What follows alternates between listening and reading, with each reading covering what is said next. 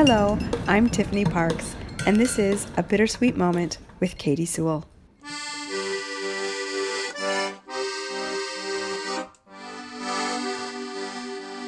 Hello, this is The Bittersweet Life. I'm Katie Sewell, and this is your midweek Bittersweet Moment. Now, I don't usually read articles on this show, but today is going to be the exception. There was an article in the New York Times, a guest opinion essay that came out at the end of February. It was titled, How COVID Stole Our Time and How We Can Get It Back. And it was written by Tim Urban. Tim Urban is the author of Wait But Why, which is a stick figure illustrated blog about almost everything.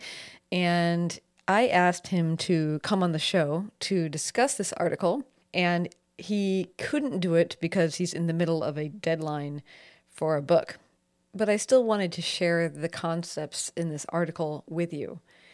I have cut this down a bit from its original length, so if you want to read the whole article or see the images that he drew to go along with it, we will put a link in the show notes. The article starts with a visual of what he calls depressing math. It's a square, so picture a square, or maybe more like a rectangle, and it's filled with tiny boxes. One box represents every week of a 90-year life. So if you can picture that in your head, a whole bunch of little boxes in one image so that you can see the span of a human life in just a snapshot. And he writes, It often feels like we have countless weeks ahead of us, but actually it's just a few thousand. A small enough number to fit neatly in a single image. Once you visualize the human lifespan, it becomes clear that so many parts of life we think of as countless are actually quite countable. I love going to the American Museum of Natural History, and I've been 3 times since I moved to New York in 2009. If that rate continues, I'll step into the museum 12 more times. For an activity I think of as something I like to do, that number seems shockingly low. I also love going to the movies, but ever since it became effortless to stream everything at home, I've been averaging 1 or 2 movie theater trips a year. In my head, I'll go out for hundreds more movies in my life, but the real amount is probably some weirdly small number, like 53. Depressing math is especially depressing when you're living through a pandemic. COVID hasn't taken away our weeks, but it has robbed us of our favorite activities. But perhaps the hardest math to process, and in turn the hardest COVID pill to swallow, has to do with our relationships. I grew up spending some time with my parents almost every day. Since turning 19 and moving away for good, I've averaged about 10 to 15 days a year with them. Since turning 19 and moving away for good, I've averaged about 10 to 15 days a year with them. If I'm one of the lucky ones, I'll have quality time with my parents until I'm 60. That means that the day I headed off to college, I had something like 350 remaining parent days total, the amount of time I had with them every year of my childhood. What it boils down to is this. My life, in the best case scenario, will consist of around 20 years of in-person parent time. The first 19 happened over the course of my first 19 years. The final year is spread out over the rest of my life. When I left for college, I had many decades left with living parents, but only about 1 year of time left to spend with them. It's the same story with my childhood friends. I spent high school sitting around with the same 4 friends, notching somewhere around 1,000 hangouts by the time we scattered off to different cities.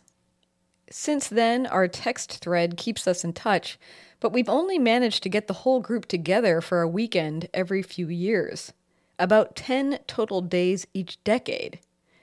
It feels like we're smack in the middle of our lives together, but like me and my parents, the high school group is currently enjoying its final 5% of in-person time together. Depressing math reveals a cold truth. While you may not be anywhere near the end of your life, you may very well be nearing the end of your time spent with some of the most important people in your life. The pandemic has only added to the sting. In my family, Thanksgiving is the ultimate unskippable event. But over the past 2 years, we've skipped it twice because of COVID. Considering that there may only be 10 to 15 more Thanksgivings for all of us to be together, 2 is a pretty big piece of that pie. In the months ahead, as you prepare to make plans, I encourage you to do some depressing math of your own, because whatever your situation, delusion about the time we have left serves no one. Now for the good news. And a quick aside, here he inserts another picture. One side is black lines, a squiggle of black lines that show our past in all of the roads that we've not taken. And then on the right-hand side, there's a whole mess of green lines showing all the possible roads that could happen from here. And the green side looks almost like a big green tree. He writes, "We think a lot about those black lines, the roads not taken, the opportunities missed, the ones that got away. But most of us greatly underestimate the size of the lush green tree of possibilities that lie ahead of us. We underestimate future possibilities for the same reason we overestimate the time we have left with those we love. Our intuition is not very imaginative. It's a human instinct to believe the life we're used to is how things will always be, both the good parts and the bad.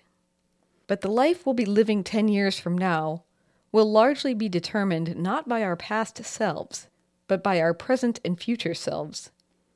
If we imagine what we might regret down the road, it's very much in our hands to do something about it now. This is the good news about being a human. The time we have left with family and friends is not a law of nature, like the weeks that we have left to live. It's a function of priorities and decisions. At our current pace of 10 to 15 days per year, my parents and I have, at best, a couple of 100 days left to hang out. But there's nothing stopping us from changing that equation. Agreeing upon an additional annual family week each summer would almost double our remaining time together, while moving to the same city could multiply it by 10. Getting together with my friends one weekend a year would triple our pace and leave us with 15% of our total hangout time ahead, instead of just 5%. If the thought of only 12 more Museum of Natural History visits makes me sad, I can start going once a year and magically transform that number to 50.